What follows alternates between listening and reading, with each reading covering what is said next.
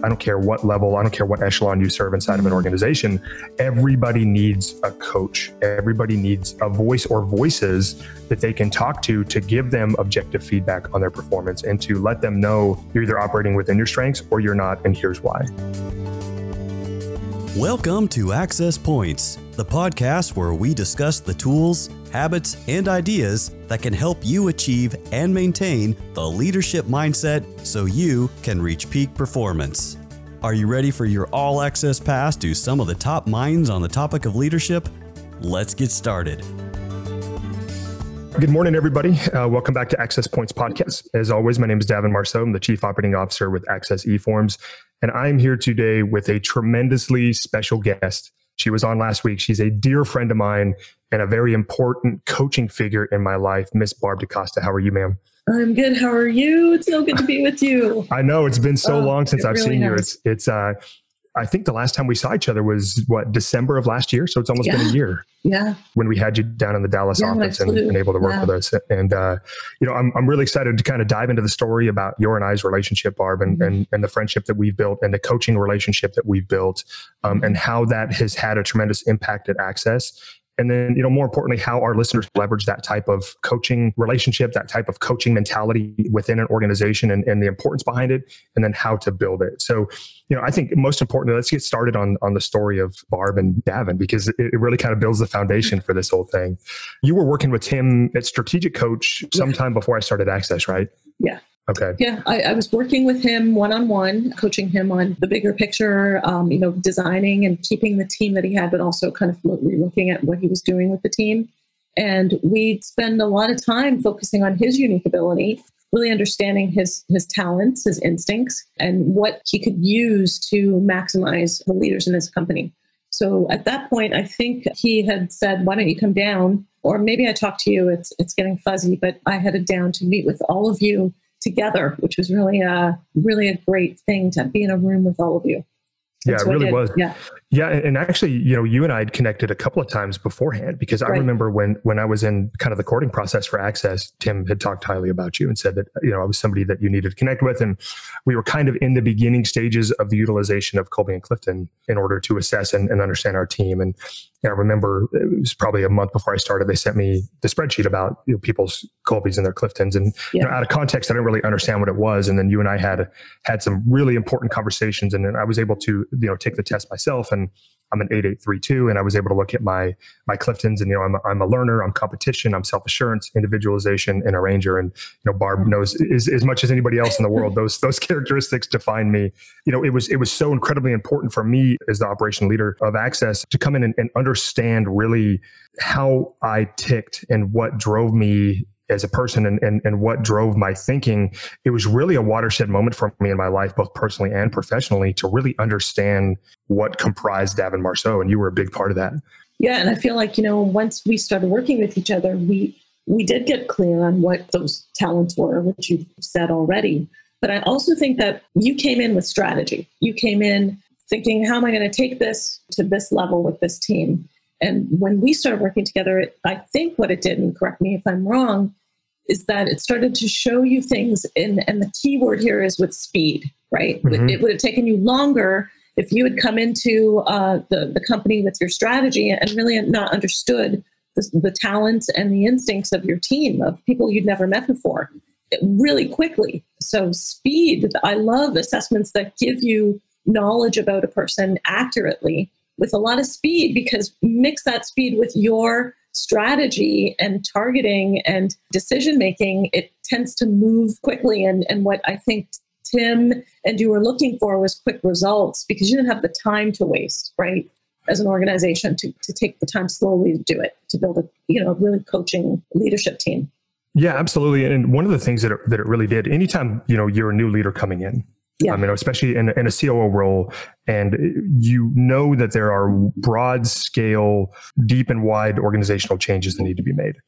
Yeah. What Colby and Clifton does is it provides you a metric and a medium to be able to assess your team, to be able to start making those decisions that accumulate social and political capital within inside of your organization, to be able to make those broader scale changes. And I think that's where that tempo for Kolbe and Clifton was so important, and where that provided us the tempo and the speed was that I could have meetings with people and use Kolbe and Clifton as the benchmark for that, to be able to better understand them and how they played into the system and how they played into the team.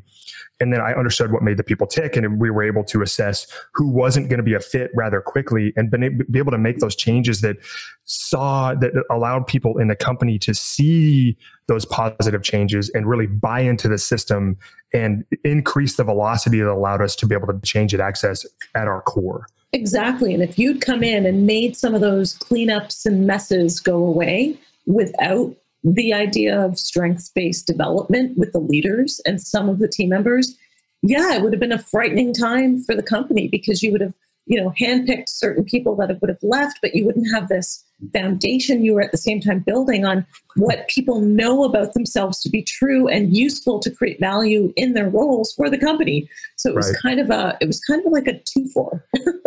Yeah, absolutely. Especially when you come into an organization that's been around for a long time, like Access, you get a lot of those key players, those people that have been in those long-standing roles, and for better or for worse, the people that work with them and around them and for them, they become endearing figures to the company. Yeah. Right.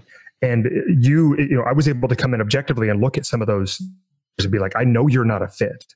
I know that you're not a long-term solution for the company. Yeah.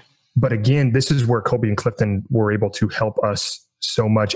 Provide a coaching mechanism for them to try to make them better, but ultimately also provided us the outlet to be able to explain to the other team members, like, look, within the construct of Kolbe and Clifton, outside of the coaching, outside of the performance improvement that we tried to do, here's why they didn't work. Yeah. And we were able to provide some of that why that is able to not eliminate the sting of letting somebody go that you care deeply for as a person, but at least lessen it and provide some context and some reasoning into why those changes were necessary.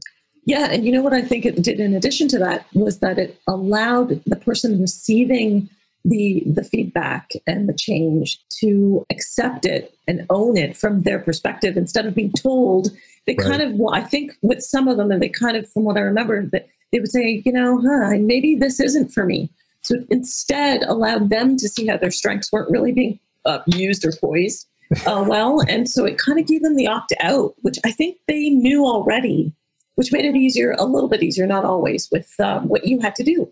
That's why I think that December meeting that we had, the first one, remember, and this was when I'd been at the company for a couple of months.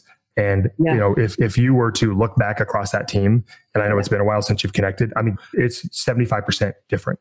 Yeah. And we were able to, through that workshop that we did, you and I were able to talk afterwards, and we kind of went down the list, and we're like, okay, so here's this person, VP of Professional Services, not a fit. Here's why. Yeah. And we were able to, again, it helped us understand the people, it helped us understand the role, it helped us understand the fit with them within the team. But again, at that point, you can't just let somebody go because they're not a fit within Kolbe and Clifton. Right. But it let us establish a coaching and performance-based organization at Access to try to make them better and to try to help them grow. And then at the end of that process, if you know that they're not going to be a fit, then you can let them go knowing that you did everything that you could do, right? Yeah. And you're right. The ownership was put back on them. I mean, when you're in a role in a company doing something for a company, this is what we call sort of self-managing, right? Right. You wanted team members to become more ownership based on their strengths. You want them coming to you and saying, I don't really do well here. I've got an idea. Could I move over here? Or could I do more of this? Instead of them waiting for you to come to them to say something's not working. And I think that's the mindset shift. People use mindset a lot, but the shift or transition that many, I wouldn't say all, but many moved along with, which is what Tim's always been after, is to have that company that just manages itself to some degree. It doesn't mean we remove Tim or you from it, but you don't have the time to babysit people and their unique abilities, Right. There's no time. Yeah.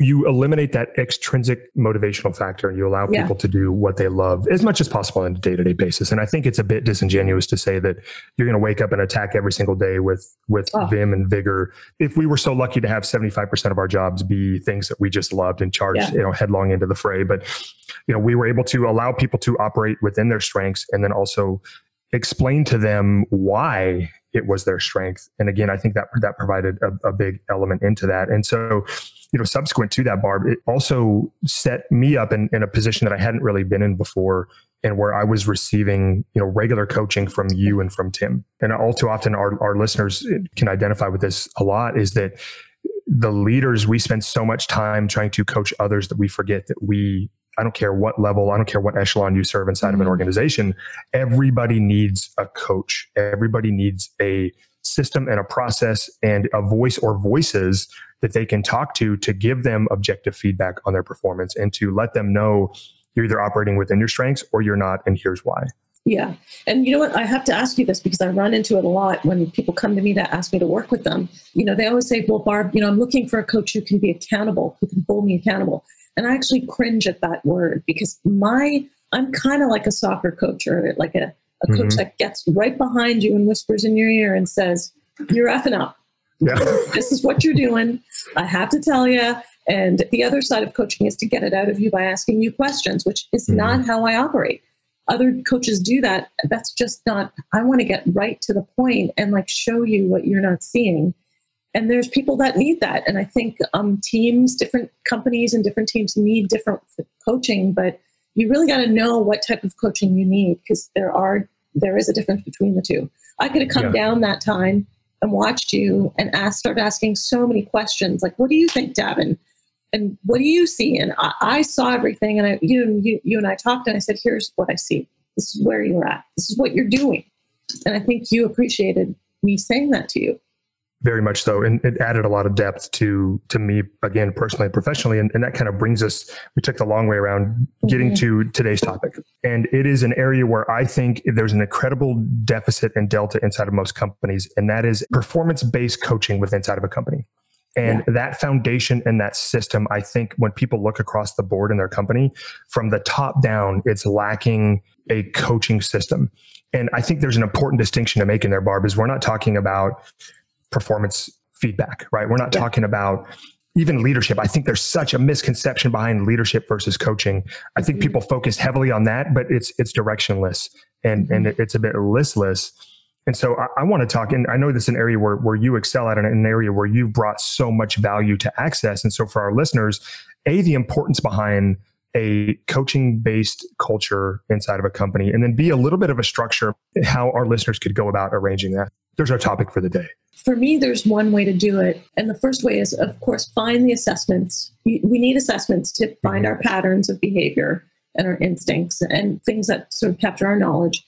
And we have to know ourselves first. And so having a coaching-based leadership position is having the leaders understand theirs. And, a lot of people I meet, I'll say to them, what are your strengths? And they can't tell me. They'll be generalizing like I'm a great networker, or I'm really great in sales, but I want to know how and what and why you do what you do. So I think once leaders are able to understand those three areas and have tangible language to disseminate them and discuss them, that's the first step. And then the second step is they have to be willing to sort of hear the things that can prevent them from using their strengths. And sometimes it's them themselves. It could be other relationships, but they have to have open feedback. And if that's not there, you can't really move forward. And I think leaders have to really be open to that. And then the third ingredient I'd say is, if this was sort of like a recipe, I think the third is that all of the leaders have to be in on this. They all have to be in agreement on wanting a coaching-based leadership group that leans to scalability of the company. So if one leader, and you know this, if one of the leaders is not into this approach of understanding each person's strengths and using it, there's going to be faults along the way. It just will not happen. So that's the three things. And we'll get to that. But our old CTO that used to be with the company for so long, we had that, right? We had some counterfeit yeses and some false buy-in to this system. And we had a few false starts along the way because we didn't have overall buy-in across the top echelon of leadership at Access. Right. So huge point on that. And I know we're going to touch on that more. So going back to point number one, I want to dive into each one of these briefly, Barb. The assessments. the ability for your leaders to understand their strengths and their weaknesses and provide them the metrics for that. And at Access, and I know this is a big thing that you use, is the Kolbe and Cliftons. Yeah. So talk a little bit about that. I know you and Mike dove into that, but talk about what made you begin to utilize those two benchmarks. The reason why I use those two is because they're the two tools that have always been 90% accurate with my work with people and understanding what they do best. And they've been around for a long time, so they've been sussed out research-wise, and no one's been able to poke a lot of holes in them. And they work well together. One is all of your instincts, which is Kolbe, and then the other is more of a personality piece, which I need to understand how you tick, what your feelings and behaviors are, and what's important to you, and that's the strengths, the Clifton strengths. So I just used to, I'll tell you one of the mistakes companies make, leaders make, is they send their teams out to learn about leadership. And in those moments of being offsite at a workshop and listening to somebody talk about leadership, they come back with dipping their toe into it, but not really using it to the full effect that it's to be used. And so the mistake there is you've got to understand what assessments hit your culture, are going to fit your culture. People are going to accept them. They're going to like them. They're easy to remember.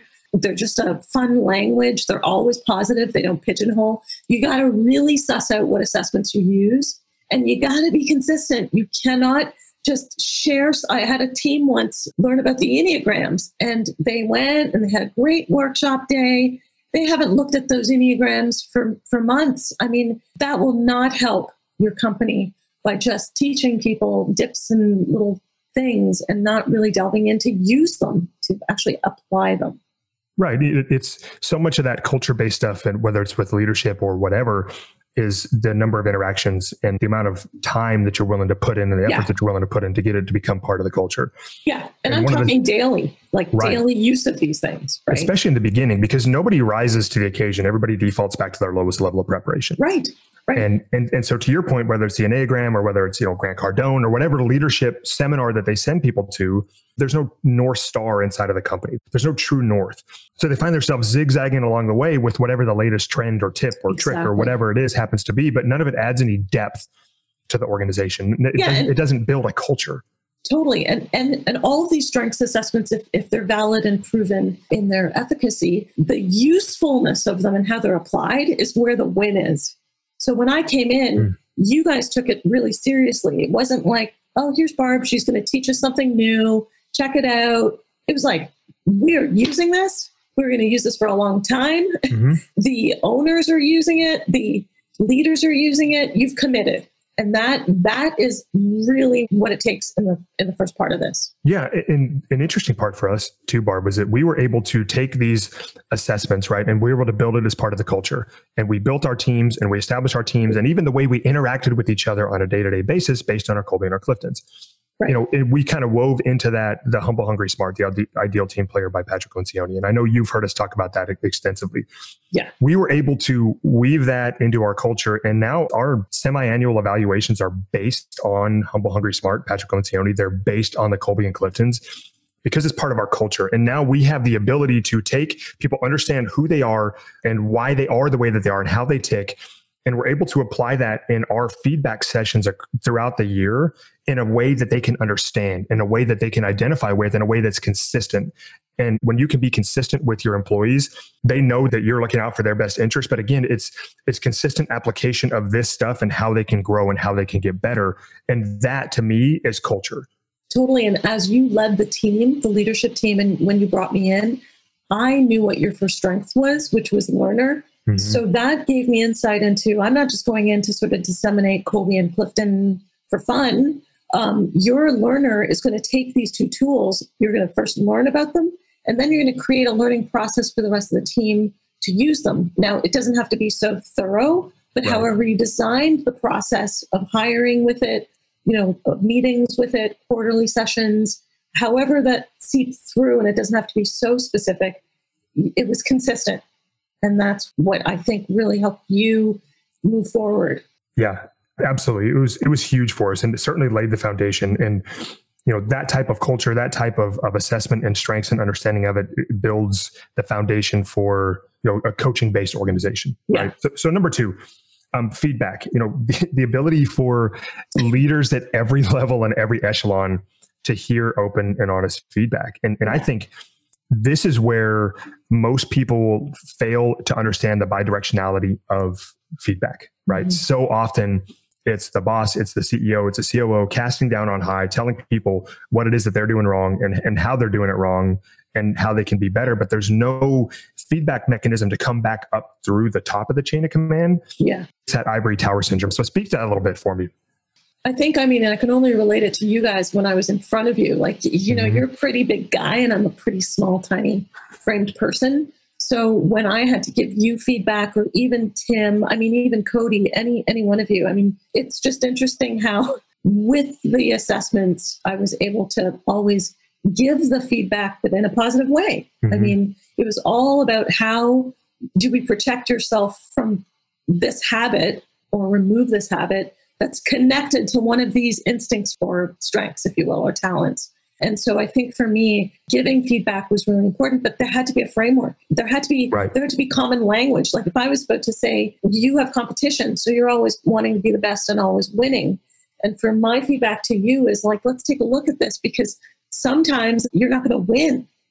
You're just not going to, and you're built to win. So when you and I would talk about it, you'd have to kind of stop and listen to me about how to maneuver yourself out of the win factor for a moment. And I think step back, and that feedback, I think was easier given based off of your strengths.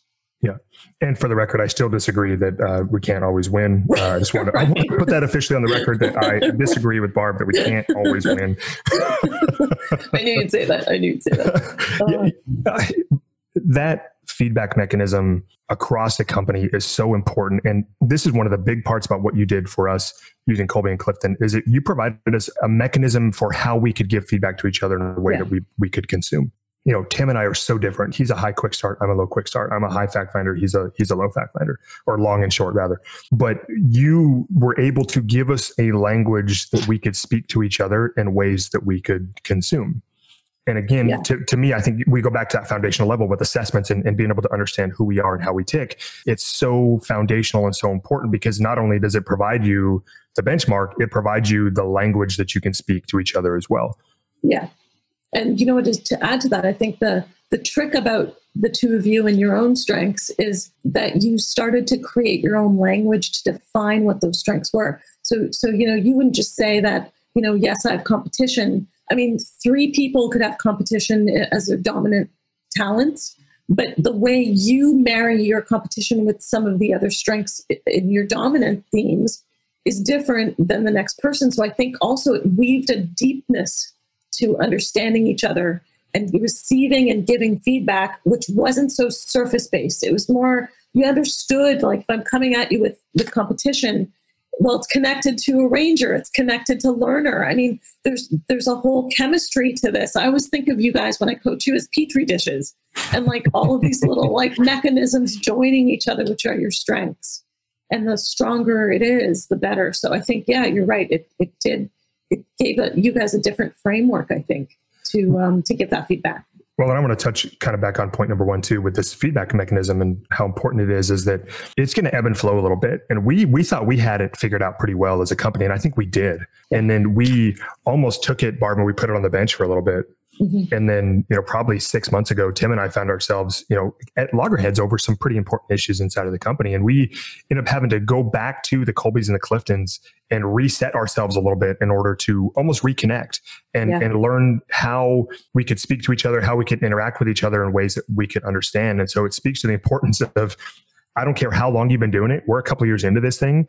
If you don't do it and if you don't speak to it on a daily basis, it's going to get stale, and you're going to have to go back to it and reset it in order for it to become effective again. I always feel like I walk into your team leader meetings with all the team leaders in them, and I think of you as like being in the situation room. I don't know. I think there's the room where all these decisions are made by the leaders, right? And I always wonder when I walk in, figuratively, when I'm thinking of walking into your situation room, who has what strengths and instincts and talents and knowledge, and are you using them as leaders at the highest capacity? Mm-hmm. Or is there political bullshit in there? Or, what's in the room that's going to stop you guys from making the most critical decisions and innovations and being creative. And I think you allowed for that. You've always had that up front as you've been in those, figuratively speaking, rooms to push the company forward, right?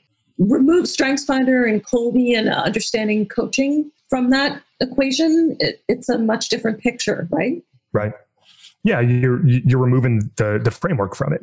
Yeah. I think any leader that's listening to this, that anybody that's sitting in those boardrooms, if you think that the political factor doesn't exist inside of your company, then you're wrong. You're probably the political factor that other people are having to work their way around. And again, it goes back to it.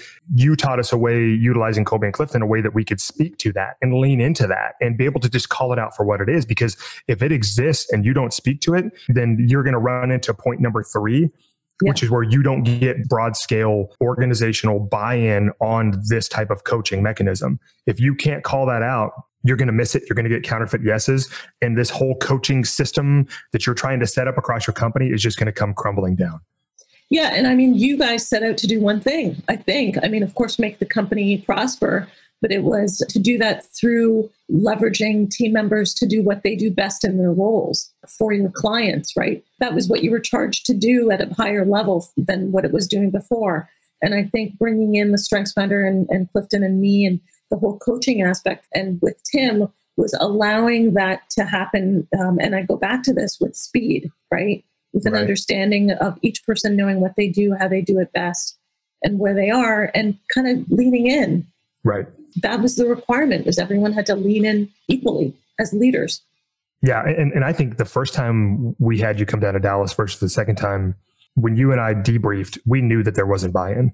Yeah. We knew that we had gotten some counterfeit yeses across the board. And so we had more work that we had to do behind the scenes in order to be able to let this system permeate. Because if we would have applied it and went forward with it and been like, this is our system with the people that we have, it would have failed miserably. And it did in the interim. You know, we had some serious struggles between the second time you came down and we sat in the boardroom in the new office. It was completely different. That's when we were able to sit in the front of the room and talk about our strengths, and we were able to compliment each other and lean into that kind of stuff because we had buy-in at that point. And in December, we didn't have buy-in. We had people that left that meeting and shook their head and talked about how stupid Tim and I were and about how this was never going to work.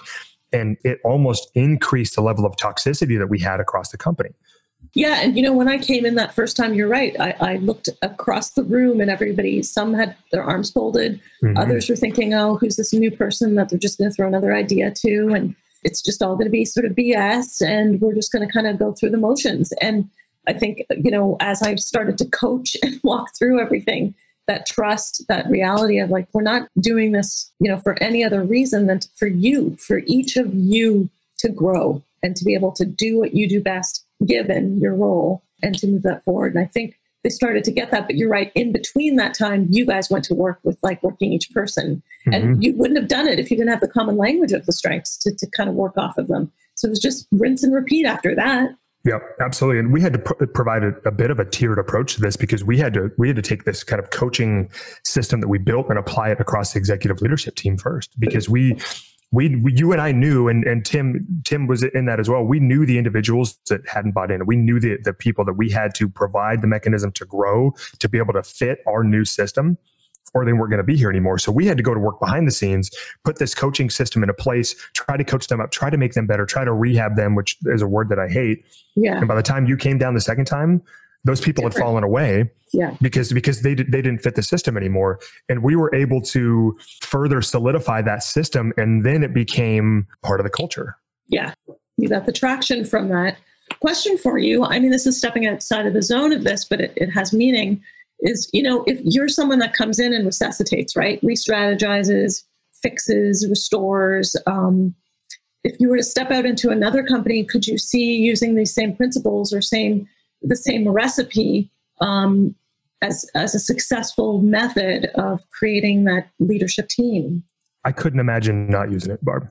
Yeah. I couldn't imagine walking in blind without a system to use and benchmarks in place to be able to properly evaluate my people. Yeah. How can I be an effective leader if I don't have a tool through which I can appropriately evaluate them, but not only them, Barb, but myself? Yeah.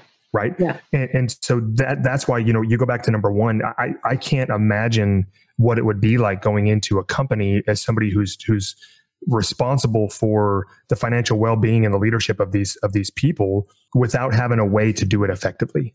Yeah. And that to me is the biggest takeaway with all of this is use step number one and apply it and apply it and apply it until it becomes your operative norm. Yeah. And isn't it a running joke? It might be on your end with everybody on the team that when they have to talk to me or kind of book their sessions, that it's like, she's just going to rinse and repeat. But I mean, I would be a fool of a coach to give you new bright and shiny objects and not just revisit what you already currently have as your strengths and make them stronger and make you kind of pivot from them and add more to them. And I just feel like that would be a disservice. So I'm sure they always laugh because they're like, well, I know what Barb's going to talk about, but it's true. That's the coach is only there to like work with what your resources are, of course, to add more, but to really use what makes you create in the world. It's an interesting point because you're right. And we do know what it is that you're going to talk about, but there's never been a session that I've left with you or the team that they've left with you where they haven't learned something new about themselves and how to make themselves better because of that consistent application of Kolbe and Clifton, because we have that true north inside of our company. You can come back and revisit it 100 times and you're going to learn something new about yourself and about how to better lead your team 100 times out of 100. And if you don't, then there's some inward reflection that needs to happen about why. Yeah. And looking at this in a different way, a lot of companies and team leaders, when they're talking about coaching and the strengths approach, will sort of get scared about the psychological aspect of it. And there is a difference between psychological work and just understanding your strengths. And I think people mix them up a lot. And they mix up what a coach or a leadership coaching team does with all of that. And they think it's, loosey-goosey, like emotional stuff. Right. But there is a fine line to it. And good coaches can keep to that fine line and maneuver through with working with the person, in a very straightforward way instead of delving into that world, which is for other experts to deal with, right? For sure. Yeah. And we don't want to become psychologists. Right. But that's one of the things that is a bit of a concern for team members when, you bring in some of this work. Can you speak to a little bit about what you guys have experienced, if any of that, or? We were able to avoid it for the most part because I think what you're saying is HR can get a little bit concerned and employees can get a little bit concerned that you're getting a little bit too psychological and a little bit too in the weeds with them. And again, that's the beauty behind the framework is that it provides something that's coaching based and teaches them basically how they think. You're not diving into their past or, the struggles that they had with their parents. This is literally, what are your instincts and what is your personality? And this is what drives you. And so if you can coach and teach to that level of understanding without diving into, some of the flipping over stones in their past or even in their present situation, I think that's how as a company you can build this type of program without making HR cringe and without your employees worry about that you're trying to be some voodoo witch doctor who's trying to dive into their past too far. Yeah. And I think the fact of the work that we've designed and did over at Access was more about really understanding the roles that you had created or that were currently in existence and who the people were in that actually, worked the roles. And that keeps it away from the psychological other stuff, because you're focused on running a team that's going to produce results and every day come in and at least be positive and happy and, get the job done and then go home and come back and do it again with more fervor. The next time around. Rinse and repeat, and it provides them that consistency. And employees need that. They want that. They desire that, especially in COVID times when everything is so incredibly uncertain. If you can provide them that consistency day to day, then you're going to see them flourish, and you're going to see your coaching efforts pay off tenfold. Yeah, it's quite interesting. I feel like your leadership team taking it on and sort of dipping into it and then coming back to it, and just like you said, maintaining it is harder than you think. Oh. But if a leadership team is not poised to do that, it's not a good investment to make. Absolutely. And again, that's why this 3-step approach is so important because it's scalable and repeatable. Yeah. Faces and leaders inside of a company are going to change. If you have this in place and you understand your culture and how to apply it, you can plug and play a new VP. You can plug and play a new director. And you know how to coach them. You know how to assess them and then coach them and build them up in that role. And it makes your organization easier to grow. It makes it easier to scale. It makes it easier to provide assessment and feedback for that new face, just like it did for the person that had been there for 15 years. Yeah. With all the balls in the air for you leading the team, when you go to bed at night, just on the team side of things, knowing what you know with the assessments and with the coaching of the strengths of the team, for the most part, it's never perfect, and we're not saying that it is, but 75% to 85%, everyone's in it, trying to, do their best with what they've now learned. What makes you sleep at night knowing that has been in place? I feel, and this is part of my individualization and my competition is I feel such a huge burden of responsibility to make sure that I'm allowing my team to be the best that they can be. Yeah. And if I'm not, then I feel as though I'm almost jeopardizing their ability to provide for their families. That kind of stuff weighs heavily on me as a leader. Mm-hmm. And so what helps me sleep at night is knowing that we have this in place. This is part of our culture at Access. And you can call any one of our executives and have a conversation with them about this. And they're going to be able to thoroughly understand their Colbys, their Cliftons, and then how it works at Access and how they use that to be able to grow. So what about an example? Because I think we can talk about strengths and instincts and both assessments, but you wake up one morning, heading into work, and there's a call, and you don't have to be specific in terms of an example, but and you have to kind of dive in. How does this work that we've done kick into gear for you and move things along? Rob is a perfect example of this. Yeah. We brought in Rob True. He was at Meditech for a long time, came over and he took over as our VP of client services. He's a high fact finder. He's a high follow through, and he's the one that's responsible for making some of these. We've taken a customer that's escalated, being able to work with them, de-escalate, and be able to maintain them as a customer at Access. And so I know how to speak to Rob because he and I's Colbys are very similar. So I know I can pick up the phone, I can call Rob. He can basically brief me on what's going on. I know that he's going to take the ball. He's going to run with it. He's going to follow up with that customer. He's going to make that customer happy. He's going to come back to me. I'm going to have that conversation with him. And then I know in turn how to talk to Tim and be able to give him the 45-second update on what that issue was. It allows me, again, it provides me the way to talk to the team and the way to talk to Tim. And when these issues pop up, I know that they know what my expectations are. I know what Tim's expectations are. And it flows downhill and it flows back uphill seamlessly. Yeah, and I think it's so true that you said that, because the two things, and just piggybacking to your describing him, Rob, is that, his input is his number one. So you're waking up, and I know this of you, to be like, he's so resourceful. He's got everything at his fingertips, knowledge-wise, resource-wise. He's collecting things along the way with his input. And then he's an includer. So he's going to make sure everyone he touches feels included. Right. That's how he solves problems. And I think, the other strengths are there too, like communication, but yeah. And so knowing this, it's almost innate. It's not like you're waking up going, oh, he's got input, but it's knowing him so well with those over time that makes you pick or deal with the situation that he's involved in a certain way. No, I love that. I think that's a perfect example. And I think that's a good place to actually end this thing. And so I want to wrap it up to kind of, again, briefly discuss the 3 points. Yeah. You said how to build a coaching-based organization. And that's the assessments. Teach your people who they are and how they think and why they think. Mm-hmm. Provide the feedback mechanism that's open and honest. And I think to add to that, this is bidirectional. And then the third part is to make sure that you are able to capture and maintain organizational buy-in. Anything else to add to that?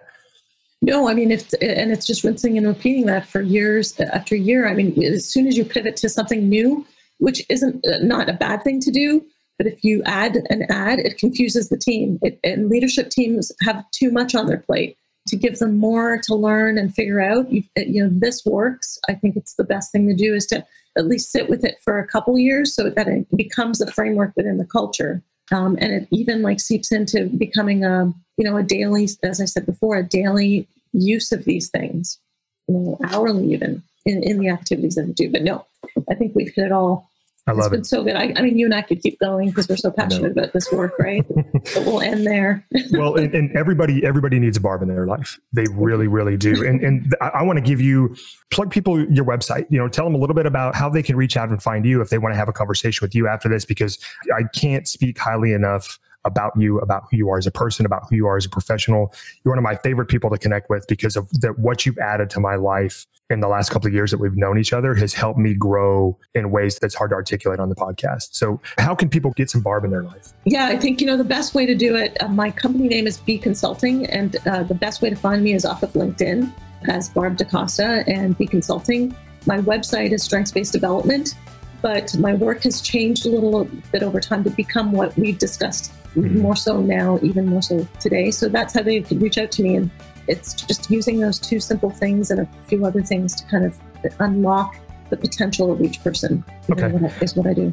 And I think what we'll do is we'll take your website and we'll plug it into the show notes. And that way, any of our listeners, if they want to reach out to you, it'll give them a way to do that. Thank you, Devin. Well, Barb, it's always a pleasure. Thank you. Appreciate it, Barb. Take care. Bye. And for our listeners, again, we're always looking for feedback on this podcast. Hit the subscribe button. Give us some critical feedback, how we can make this thing better. Go to our website at accessefm.com. Check us out there. Find us on Twitter. Find us on Instagram. Find us on Facebook. Give us a like. Give us a tweet. Give us a thumbs up. And appreciate you guys listening.